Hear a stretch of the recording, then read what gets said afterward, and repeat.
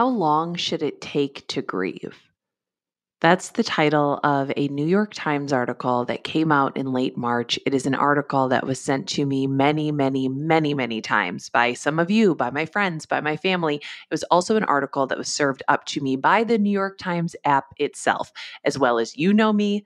This app also knows me. And it looked at me through the camera in my phone, through the front facing camera where my double chin and my nostrils live, at that view. And it said, you know what, Nora? This is how you should start your Sunday, with this sort of innocuously titled article that, it got me. I saw it, I clicked, I said right away, yeah, this is how I want to spend my Sunday. And I read the article twice, once with a vengeful heart and once with an open one, because I am not a credentialed grief expert. I am a reluctant expert in my own grief, like anyone else who has ever experienced loss. I am the expert of my own losses. And I wasn't sure I wanted to talk about this article on the podcast because sometimes when people call this a grief podcast, I think, is it? I don't think it is. I mean, we talk about grief, we talk about all kinds of hard and difficult things, but is it a grief podcast specifically? I don't know, but I do know that grief is central to the origins of this show. It is central to the person that I've become since I experienced grief in its rawest forms. And that is no offense to my grandfather who died when I was in fifth grade. That is no offense to the uncle who died when I was in middle school. But I truly did not understand what I was feeling during those losses as a kid. But, and this is a part of the origin story of this episode, and if you've been here a while, you already know it, and you can fast forward 15 seconds while I catch up any newcomers. But in 2014, I lost my second pregnancy. It was 11 weeks, 6 days to that point, almost out of the first trimester, where you think, as long as I can get through that, it'll be smooth sailing, baby. And I say that, of course, with a huge eye roll, because is it ever smooth sailing? No, anything can happen at any time, but we can't live like that, though. We can't live believing that. We have to believe that at some point we are crossing bridges into some kind of safety. And I was almost there. And then 5 days later, my father, who had been diagnosed with esophageal cancer, that had spread to his lymph nodes, I think. Honestly, we weren't really paying that much attention to my dad medically. He was very private. He had been diagnosed in May. He died October 8th, 5 days after my miscarriage. And then 6 weeks after my dad died, my husband, Aaron, died. And he had had brain cancer for, as far as we know, 3 years. But when there's a tumor about the size of a golf ball that gets extracted from your head after you have a seizure, you got to think maybe it was in there a little while longer. It was there. It was sort of biding its time. It was a little stowaway when we met and fell in love and thought we were, again, crossing that bridge into a safe adulthood where we had found a partner and we're going to share a home and share a life and get married and all of that. And we did those things. We just didn't have very long to do them. So that experience, that sort of triple loss, that was the first time I understood that I was experiencing grief. And I thought, in all of my wisdom, which was none, I thought I had the key. I thought I had the key to grief, which was this: just, pull up a chair, listen closely. I was going to stay as busy as possible for that first year, because after a year, the grief would be over, it would expire, and I would have outrun it. I would have avoided it completely. I would have been a genius, an innovator truly in the grief space. I thought I had found a code, cracked it. I was a woman in STEM finally. And if you can believe it, all the things that I did to keep myself busy, things like raising my child, things like binging Real Housewives while drinking a bottle of Skinny Girl Margarita, which is not the serving size, but it was for me. Anything can be a serving size if you try hard enough. Things like working, not at the job that I lost, which is, again, a complicated topic because I did not lose it, but I did leave after sort of being asked if I was going to come back, when the obvious answer was no, I can barely form a thought. Things like writing my first book in the 6 months after Aaron died. Things like coming up with the idea for this podcast and tweeting out into the universe, who knows how to make a podcast, and getting connected to Hans Buetow at APM and starting to work on it. All of those things did not actually help me avoid grief. They kept me from processing it. They kept me from healing in a lot of ways. And around the year mark, which is also when I met my current husband, I had a full-on breakdown. Full on. The 1 year mark was not the end of anything for me. It was the beginning. It was the beginning. And it was really, really, really hard. I wrote about that in my second book, No Happy Endings, because everybody sort of thought that I was better because I had met somebody and because enough time had passed. And I was so not better.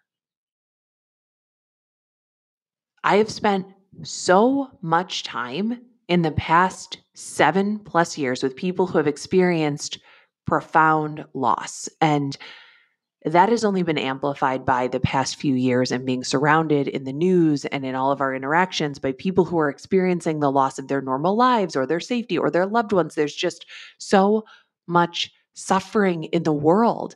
And in my conversations, in my experiences, everybody thinks that the way they are feeling after the death of somebody, after a huge life-changing loss of any kind, is wrong.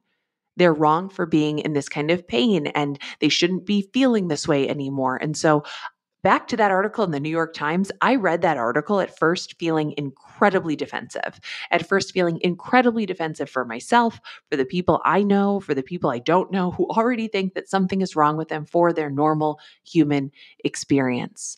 And I felt defensive because the subhead to this article is, how long does it take to grieve? Psychiatry has come up with an answer. And in the article, they talk about the Diagnostic and Statistical Manual of Mental Disorders, which is hard to say. And it is also known as the DSM. This is the literal handbook used by healthcare professionals here in the US when diagnosing mental disorders. It is known as Psychiatry's Bible. And the latest edition of the DSM is the DSM 5. And it includes a controversial new diagnosis, which is prolonged grief disorder. And the article describes prolonged grief disorder, saying essentially that it's people who are not feeling better after a year. A year. Oh God, a year? Really? I had in the beginning parts of grief, I had operated under the assumption that a year was the expiration date, that I really ought to be feeling better after a year. But it took me months, 7, 8 months, to even go see a mental health professional after Aaron died. I didn't see anybody while he was sick, by the way, when obviously I was also grieving his health, the loss of our normal life, our future, anticipating in many ways the life that I would have to live without him eventually. And I have written in the past op-eds for the New York Times. I wrote, I think most recently, about the fact that we are not a culture that allows people to grieve, that grieving itself is a privilege. And it is one that I had as a middle-class white lady. And also that a lot of people do not. We have in this country maybe 3 to 5 business days, not 3 to 5, like, oh, you have 3 and 5. No, 3 to 5 business days of paid bereavement leave when you lose a spouse, a sibling, a child, a parent. If you have a full-time job with benefits, 3 to 5 business days is not even really enough time to plan a funeral. So that's why I wanted to talk about this article on my podcast, because there's just so much to it. And I sent the article to my friend, Brittany Freeman Jean-Louis, who you might remember from 2 episodes with us, Untangling Knots and What's Going to Happen to Me. It was a 2-parter where we talked about her losses, the loss of her mother, the loss of her father, the loss of her husband. And Brittany is not just a griever. She is also a mental health professional. She's got her own grief trifecta going on, and she has a mental health practice. So I sent it to her, and immediately she replied and said, I'm going to need a minute with this. And we're texting back and forth after she's had time to read it. And I said, would you come on TTFA and talk with me about this? And she said, yes. So on a rainy day in Phoenix, Arizona, which is very rare but felt appropriate, I called up Brittany and we talked about grief as a diagnosis. We talked about prolonged grief disorder. It is in no means an extensive conversation, but I do hope it is the beginning of one within this community and out in the world. So if you would like to contribute to it, if you have some thoughts on this episode, on that article, please call us. Let us know. 612-568-4441. And here we go. I had to call you. Well, first of all, I had to text you. I had to send you a text storm. Then I had to give you time to process. And then I had to ask you to come discuss with me this New York Times article. Yes. Not only as a griever, as a person who has experienced a lot of loss, I would say that the triple crown of loss, right? Mom, dad, husband. Yes. Grief trifecta. That's what I call it. The trifecta. Yeah. 2017, 2018, 2019. Ooh. It's all in a row. And it's just 2022. And it's only 2022. And it's just 2022. And so I wanted to first ask, is your grief over? Absolutely not. I don't believe at all that grief can be over. I do believe that grief is an extension of the love that we have for the people that we have lost. And so as long as you're going to love them, that's as long as you're going to grieve them.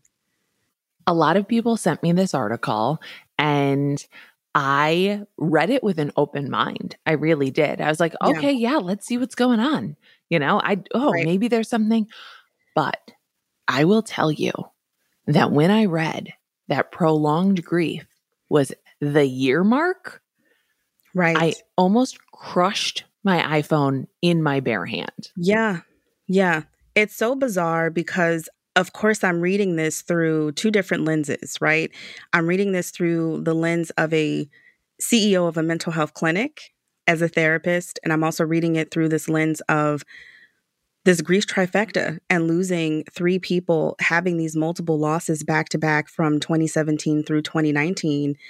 And I have to say that I can see both sides, and yet I'm still leaning towards this is absolutely ridiculous. You cannot be over grief in 1 year, and you can't be judged if you are grieving over a year's time. There's just no possible way that you cannot continue with your grief.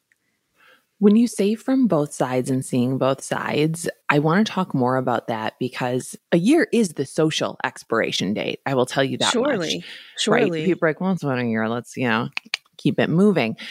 But I had done my best to sort of keep myself busy, avoid feeling anything too deeply. And, I just had like a full-on breakdown at the year mark, a full-on breakdown. And I would say years 2 and 3 were even worse. And I did feel a certain sense of maybe shame that I wasn't fully better and I didn't even really know how to talk about it with a therapist. I was eventually diagnosed with, PTSD from having watched these violent events that I had to process. I did EMDR. These things helped. However, the other side of me feels so fiercely defensive of people who are just still feeling that loss. I still feel that loss now.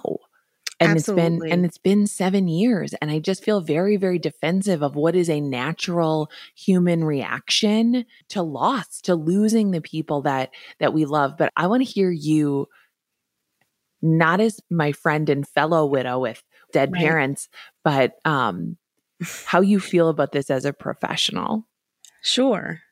So as a CEO of a mental health clinic, I think that it is very important for the DSM to be expanded because we need to continue to keep treatment individualized.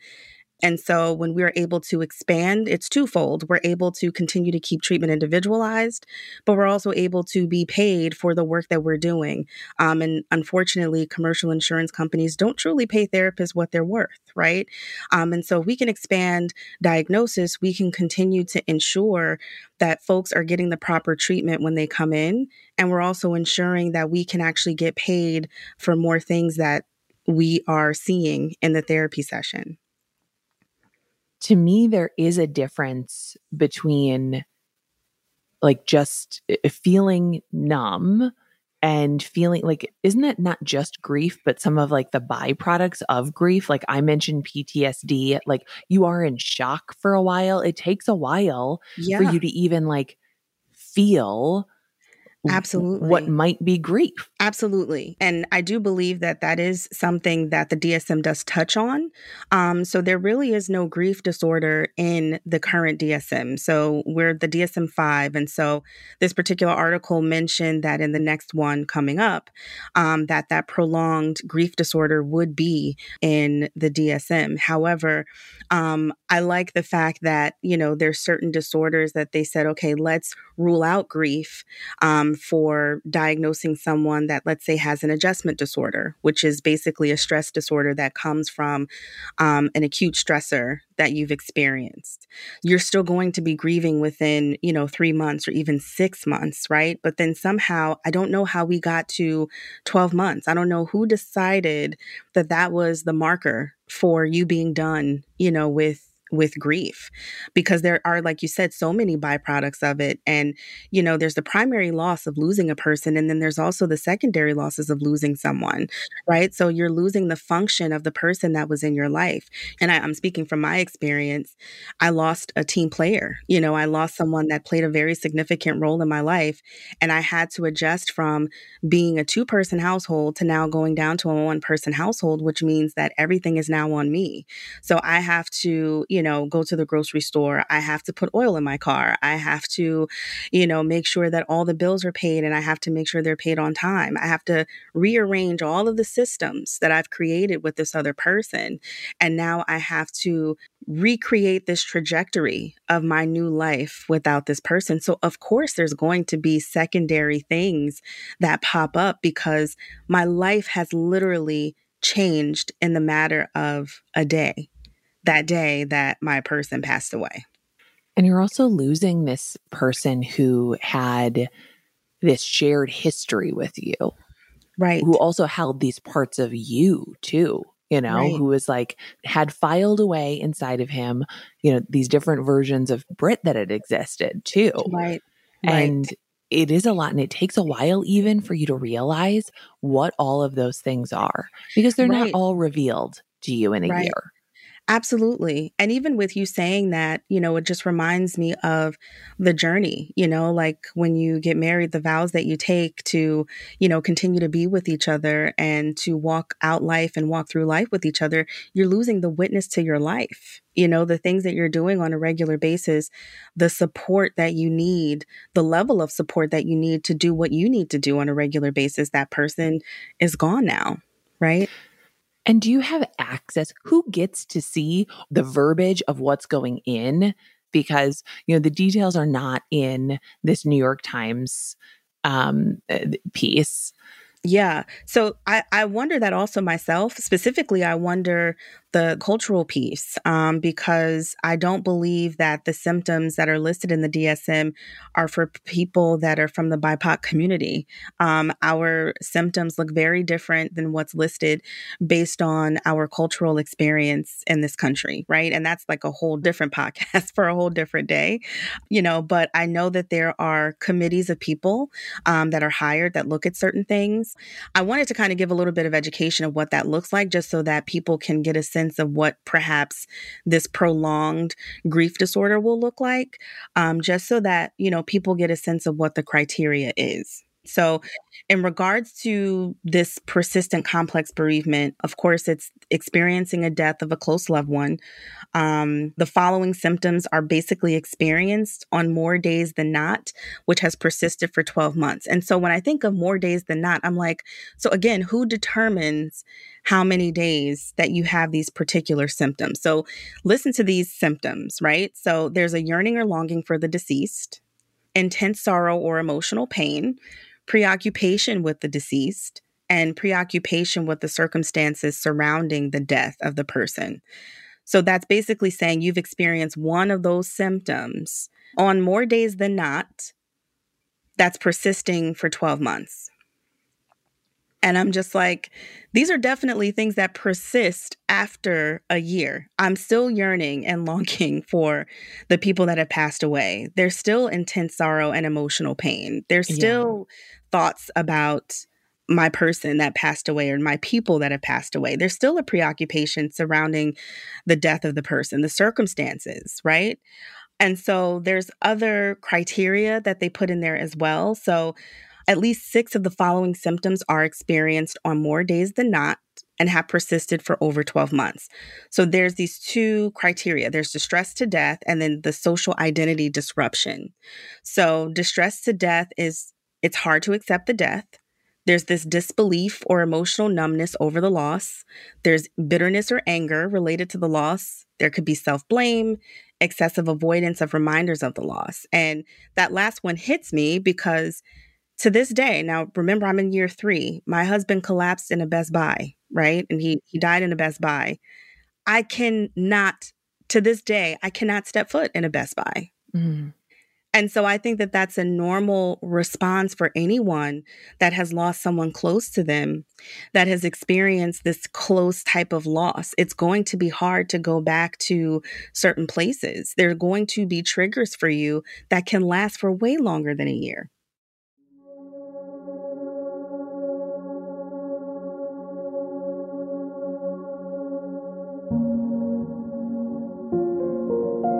We'll be right back.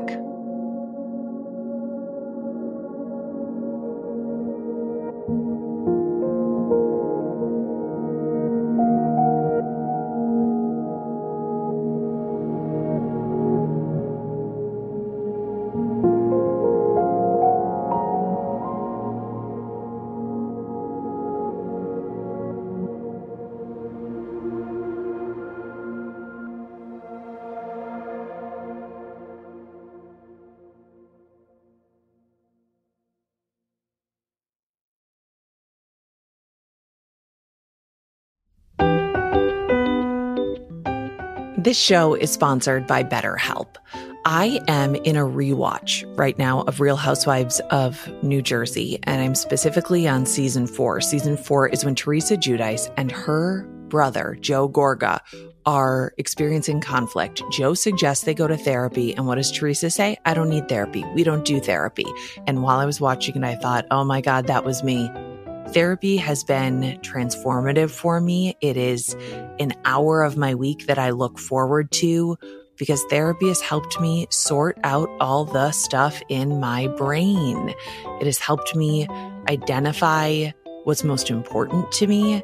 It has improved my life in every measurable way. If you are thinking of starting therapy, give BetterHelp a try. It's totally online, so you don't have to go anywhere. You just fill out a brief questionnaire, you get matched with a licensed therapist, and you can meet a few. You can switch at any time, no big deal.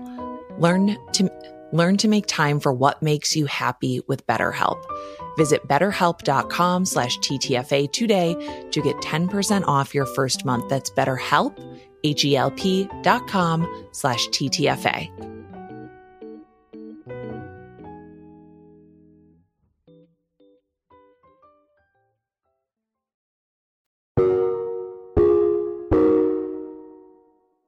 A point of this article that was a red flag for me is, oh, let's kick off some drugs to help treat this. Right.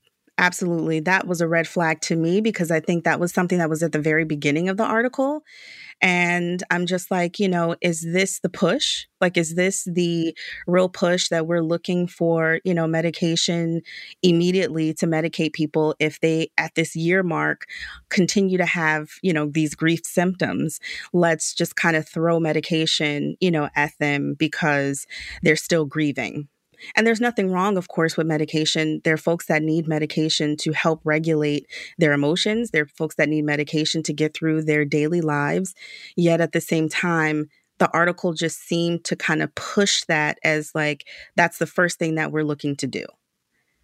And also, I say this as a person who did not get any sort of medication after or while Aaron was sick. And I mean, the grief that I had started before he died. It was the year before he died, watching him deteriorate and having really no mental health support around that. I remember people saying like, maybe you should see a therapist. And I was like, when? Right. When would I do that? When Right. would I do that? And you know what would have really helped me? Aaron had Ativan. Me having Ativan could have helped, right? Like maybe I could have slept at night. Maybe that would have been helpful for me. There's this part of the article that says, and I think you touched on this too, having this in the DSM will also allow professionals to like get paid, which is a good thing. I'm not saying that is a negative thing. I'm not saying like, oh, Sure. let's look through this book and see what I can get paid for. But, Right. we are everybody beholden to this bizarre system. Health insurance, I do not understand it. If you are a person who works in health insurance who thinks it makes sense, please give me a call because I got a lot of questions, because I can imagine how difficult it could be if you're a mental health care provider. Someone walks in the door, they are obviously having trouble processing this grief, moving forward with it, and not getting stuck. And the thing is also, you and I both know we've seen people who are literally stuck. People who I Absolutely. could, as not a professional who has not seen the next episode of the DSM issue, the next episode, who's The not next seen episode. DSM season 6, I can look and say, oop, yep, this person, yeah, they are stuck in it. Like it has been X amount of years and they are at the exact same place they were, that first day. And that is frightening, right? Like that Right. is something that needs help and maybe would benefit from it being named. But at a year, I really struggle with that. I really Sure. do. And that's where, even though I'm able to look at this through two lenses, I still kind of go back to, yeah, a year is just not it. That's just not the time frame we should look at. And when we're talking about diagnosis, right? A diagnosis should be something that's empowering and not invalidating. So when I say empowering, I mean it should inform and normalize. Right. So it should Mhm. inform you, these are your symptoms. This is what you're going through. Right. Which is very validating when someone can name and list the things that you're going through and normalize it and say, this is a normal thing. That's validating. Right. While invalidation can cause hurt and confusion, which causes an unhealthy view of that person. Right. And then that's where stigmas are birthed. So ultimately, if you're putting someone in a situation where you're saying, hey, like you have this disorder and the diagnosis and the symptoms under this diagnosis may seem validating to you. And yet at the same time, once we get to that year mark, once we say, like, okay, but if you've experienced any of these things over a year, that's where the invalidating piece comes in for me. And that's where I disagree as a therapist and as a multi loss griever. Every year, right? Every fall, I have like the same reaction. And it starts in October when I had my miscarriage, and then my dad died, and then it like is sort of ramping up to Aaron dying, and I just am like at my worst. I've done it before. I did it when Taylor Swift released the song Cardigan. Okay, I just laid in bed and I just cried. I just cried and cried and cried and cried. And I put this episode of the podcast out that was basically me like talking into my phone, crying, weeping into my phone. One November night when I was traveling, and it all just hit me and I just like cried it out. And I got a message, and I know this came from a person who really, really, really meant well and who might hear this, which is why it may or may not make it into the episode. But I got this message that was like, hey, I heard your episode and, I can help you like take that pain away. And I just thought like, okay, this sort of yearly, rip my guts out kind of pain, I don't want it to go away, if that makes sense. I don't want to ever be a person who's like, well, yeah, my husband died when he was 35, the father of my child, but you know what? That was a long time ago. Like, I think it makes perfect sense to let yourself be anguished by human suffering, by your own suffering. I think that's okay. I could be wrong. I have no professional training, but getting that message, I was like, oh my God, you heard that and thought like, oh, this is a problem. This is like a yearly ritual for me. And not to say that doesn't happen at other times, Britt, because yesterday Ralph did this thing. It was watching Aaron like emerge from him. He did this funny little smile, waved his hand, like waved me off in this way that Aaron used to do, like humorously. And I just thought, like, what? Like, where Right. did that come from? Where did it come from? And then it's like, what am I supposed to do with the emotions that come up with Right. when that happens? Yes. Right?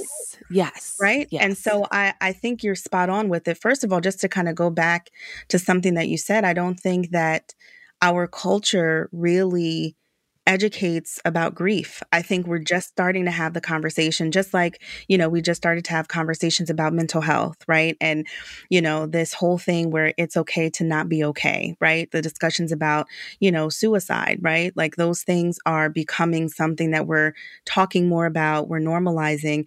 And I think grief is one of those things that we do not talk a lot about. And grief is one of those things that we need more education. We need to talk more about death. And I know that that sounds a little ridiculous because in our culture, we want to be happy. We want to be satisfied. We want to have this, let's do whatever we want. Let's live life to the fullest. And it's like, okay, yeah, but we need to stop and talk about death too. We need to talk to our kids about death, right? And not make it scary, but talk to them so that they understand that this is a natural part of life so that we can gather more information that can be used when we're talking about diagnosing someone, right? And when we're talking about validating someone that has experienced grief, because think about it, people still don't know what to say. People still don't know what to do when someone dies, someone that they know is close to them. Someone passed away. People, we still don't know what to say. We still don't know what to do. And I think that that's unacceptable. I really do. And I think it's really something that we have to talk way more about because grief is so multifaceted and it's so misunderstood at the same time. And it's multifaceted in the sense that it's not just sadness, right? And I think that that's where that the diagnosis piece trips me up a little bit too, because even in sadness, there's clarity, there's education. How much have you learned about yourself? How much have you grown since you've experienced the loss of a loved one? How many times have you experienced joy? In the midst of your grief, right? And I don't even want to separate joy from grief because joy is a part of grief. And so we have to define grief better so that it's not just this one thing, which is sadness only. And that's what we're kind of surrounding this diagnosis around, just this one piece, which is that sadness, right? But we need to talk more about there are multiple emotions that are related to grief that we have to recognize, and we have to include that in the holistic experience of having a grief process. Having a grief process. Exactly. And some cultures within American culture do have them. Mm-hmm. And you are so, so lucky if your culture embraces and helps you process grief. And also you'd be considered lucky if you have a job that lets you do that because truly, I wrote an op-ed for the New York Times a million years ago, it feels like, but we can't talk about grief without talking about the privilege it takes to grieve. Yes. To be able to grieve. And most people, most Americans have maybe 2 to 5 business days of paid bereavement leave. And after that, you are on your own. And that is if and only if you have a full-time job that offers you benefits. And absolutely, our mutual friend, Mo, she was cutting hair, like a week, maybe 2 weeks after her husband died by suicide because you don't work, you don't get paid. In what world could she possibly feel better after a year? Right. Those are the type of considerations that we have to make when we're talking about different diagnoses, right? Like, what if I lost someone close to me and I'm also going through a physical illness, right? Or what if I do have a mental health issue, while I'm also grieving someone, right? What if, I'm not the sole breadwinner in my family and the person that passed away was? And so now I have to figure things out. Not only do I have to grieve, but I also have to get up and find a job and work so that I can take care of the things in my household unless I'm going to be faced with homelessness. So there's so many things to consider, and kind of going back to that therapy lens, when we're looking at things to consider, the more options, the more we expand the DSM, the more we can say, okay, we can rule this piece out, but we can add this piece in, and this is kind of the perfect diagnosis for this person. And not even just putting a label. Diagnosis is not about putting a label on a person. Again, it's something that should be validating to a person, right? And so it helps us to treat the symptoms. And so as a therapist, when anyone walks into my office, they'll ask like, so what do I have? Like, what did you diagnose me with? And I said, honestly, I don't even want to look at that. I just really want to look at, how do we treat the symptoms here? How do we focus on what you've been through, what the presenting problems are, what your goals are, and how we get you from that point A to that point B that you want to get to? One of, I think, the concerns that I had is not just, well, how does this diagnosis show up in a clinical setting with a professional like Britt? How does this show up culturally? Because the original press release about this being added to the DSM is actually from like 2021. And there's a line that says the duration of the person's bereavement exceeds expected social, cultural, or religious norms. Our norms are bad. Our norms are, okay, like the funeral's over, like, oh, let's get over it. Or, oh, well, like you're remarried. Why would you ever cry about your husband? Doesn't that make your new husband feel bad? Yes, because he's a monster. I don't know if you've been on TikTok. My TikTok is filled with people casually diagnosing themselves and other people, right? And you don't even have to be on TikTok. You can just have a conversation with a person and, and they'll notice, maybe a person in common and their behavior and say like, yeah, I mean, honestly, I think she's in a manic episode. And you're like, what are you talking about? What right. do you like? Right. It becomes so casual. And when it becomes so casual. Yeah. And when you're talking about culture, I'm even looking beyond race and ethnicity, right? We can stop at just American culture, right? This American culture that inserts themselves into every situation. Everyone believes that they know everything. Everyone wants to use mental health diagnosis as adjectives, as opposed to really going to a professional, right? And talking about, some of these issues. It's, the American culture of, let's get on with it and let's, move on, right? Or let's get over it and let's move on, right? And so these are the common things that I hear when it comes to grief. Let's move on, you should be over it by now, right? And we don't understand this process is about getting through, right? Because there's no other way through this process but through it, which means that there are going to be hills and valleys. There are going to be great days and they're not going to be, these great days that you have. You're going to be constantly moving through this process, whatever that looks like for you, but in this culture of having those 3 bereavement days, or you have to report back to work the next week after you just buried someone, those are things that we have to look at, right? Like those are things that we have to look at in our culture to say, how are we supporting grief? What is the implication of basically saying, okay, let's give someone 3 days and then they can come back to work? What is that implying? Yeah, they should. It's over. It should be over. It should be over. You should be over it by now. And now we're expecting you to come back to work. And let's not even talk about people who have jobs that they don't want to be in. People that are just like, you know what, I hate this job and I don't want to be here, but now I have to because there's no choice and there's no option. So now I have to stay here while I'm grieving. And then there's more chronic stress that's coming from this job that's adding to my grief process. And so these are the things that have to be considered, because at the end of the day, you cannot talk about grief. We can't write up a diagnosis and not have experienced loss. There's just no way. You can study as many people as you want. You can do as many case studies, all these different exploratory, qualitative research studies you can do. And if you have not experienced loss, you cannot understand how multifaceted and how different it is for so many people based on the internal piece and the external factors.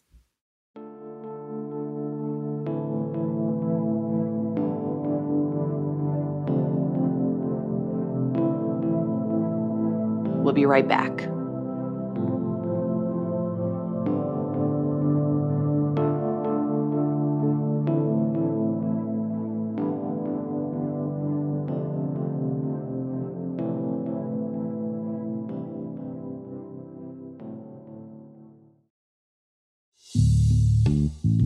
We get support from Foria. What you are about to hear is not for children or people who know me in real life. Apologies to Marcel, who had to edit this.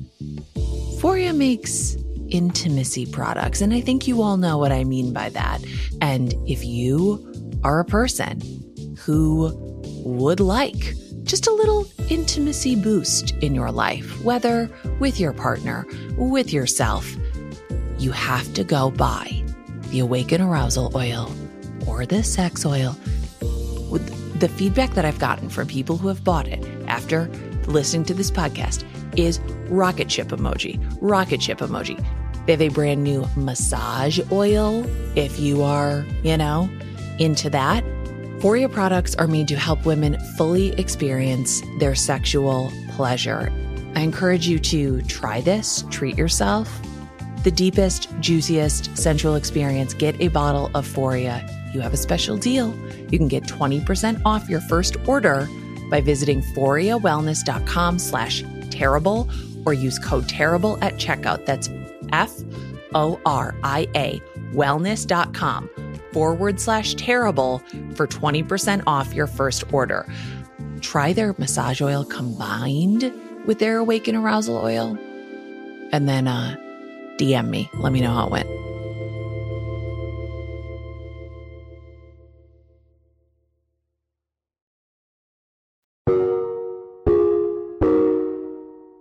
I'm talking to my friend and mental health professional, Britt, about the recent decision to designate grief that lasts over a year as an official mental health disorder listed in the DSM, the handbook used by healthcare professionals and insurance companies to diagnose mental health conditions. Calling it prolonged when it lasts for a year is... I was like, prolonged? That is very fresh to me. Like a year is like no time at all. Yeah, absolutely. And I slightly remember the first year because I feel like most of it I was completely numb. And so anytime I talk to people about, my husband passing away, I always say that I felt like I was really numb that first year. And so I do remember once I hit the year mark, it was a relief for me because it felt like I had made it through this marathon. But in fact, I feel like the race was just kind of getting started, especially when it came to those really tough emotions. And so I feel like year 2 was very sobering, and I started to kind of experience all of these different emotions. But there were still moments in year 2 where I felt numb. And right now I'm in year 3 and things haven't stopped for me. There's certain moments or things that I think about in regards to my grief that stop me in my tracks. And I still have to cancel the whole day, or I still have to lay in bed the entire day and continue to give myself grace. And I've entered year 3 of losing my husband, right? And I do wonder, too, what this diagnosis means for people like my son, because he was only 22 months. And a pretty verbal little almost 2-year-old. Okay, not to brag, but very smart. And what could he possibly understand? One day his dad was there and then he wasn't anymore. And as he gets older, he's understanding more and his heart is breaking more. And he's like really only just now starting to grieve. Well, it's been 7 years. So Right. Obviously he's got a disorder.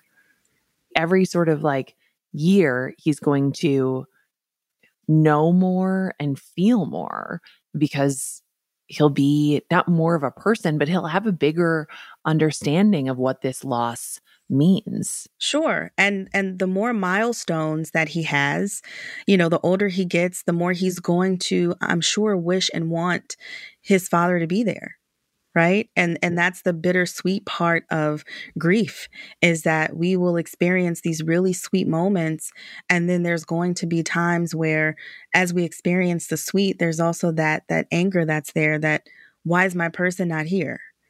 So there's always going to be this longing for, your loved one, which is one of the persistent complex bereavement disorder, that's one of the symptoms, is kind of this longing for grief or this longing for the person. Of course, there's going to be a longing for the person, especially with each milestone that comes. Like I'm going to be 40 this year, which is the exact same age that, my husband passed away. And I'm thinking to myself, like, he's not going to be here for this really great milestone. So I'm not sure what the day is going to look like, right? I may want to celebrate. I may celebrate. And there may be days prior to the celebration that I'm in bed because it's just a lot to think about, his existence or his presence not being there. So that numbness and that disbelief, that's going to come up.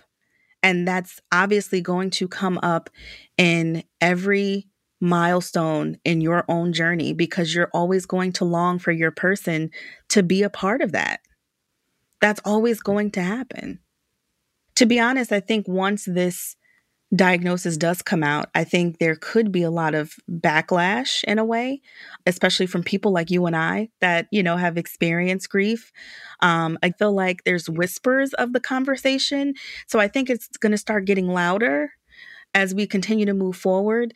There's so many things that had to be taken into consideration, and we can't talk about changes in the DSM without talking about COVID.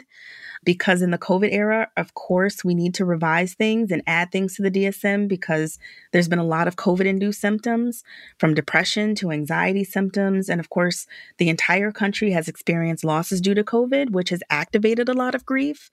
So I feel like the conversation is going to get louder. And I do believe that once this diagnosis comes and once we start having folks that are diagnosed with it, once we start talking about how COVID has affected loss for people, and not just loss of people that have died, but the loss of freedom, the loss of trust, the loss of security that has caused and activated grief.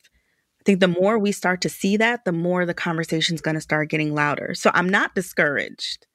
I'm not discouraged by this. I'm actually very excited to really start to talk more about grief and death and loss and what that looks like, because this positive pop culture that we're in, we have to break it up.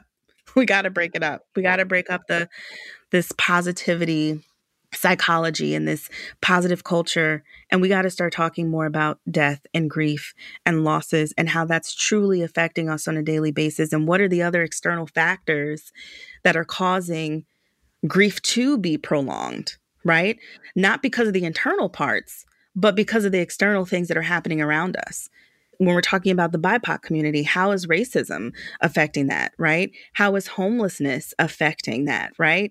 How is, as we said before, the work culture in our society, when we're only giving 3 days for someone to grieve and then expect them to come back to work and fully function, right? How are all these external factors affecting prolonged grief? Because it surely is prolonging it. It's the external factors that are happening. And that's what we need to have more conversations about. Dr. Brittany Jean-Louis Freeman, or is it Freeman Jean-Louis? It's Freeman Jean-Louis. Freeman. Okay, in my phone, you're still Jean-Louis Freeman. Yes, okay. The longest last name ever. Brittany Freeman Jean-Louis, thank you so much. Of course. You are so wonderful. I always love talking to you. And I think we're going to have to talk more about this. We're going to have to talk more about this. And if you are listening to this and you have thoughts, you should call us and leave us a voicemail. It's 612-568-4441, 612-568-4441. I want to hear your personal opinions, your professional opinions, your personal professional opinions. Thank you so much, Brett. Of course, no problem. Thank you for having me.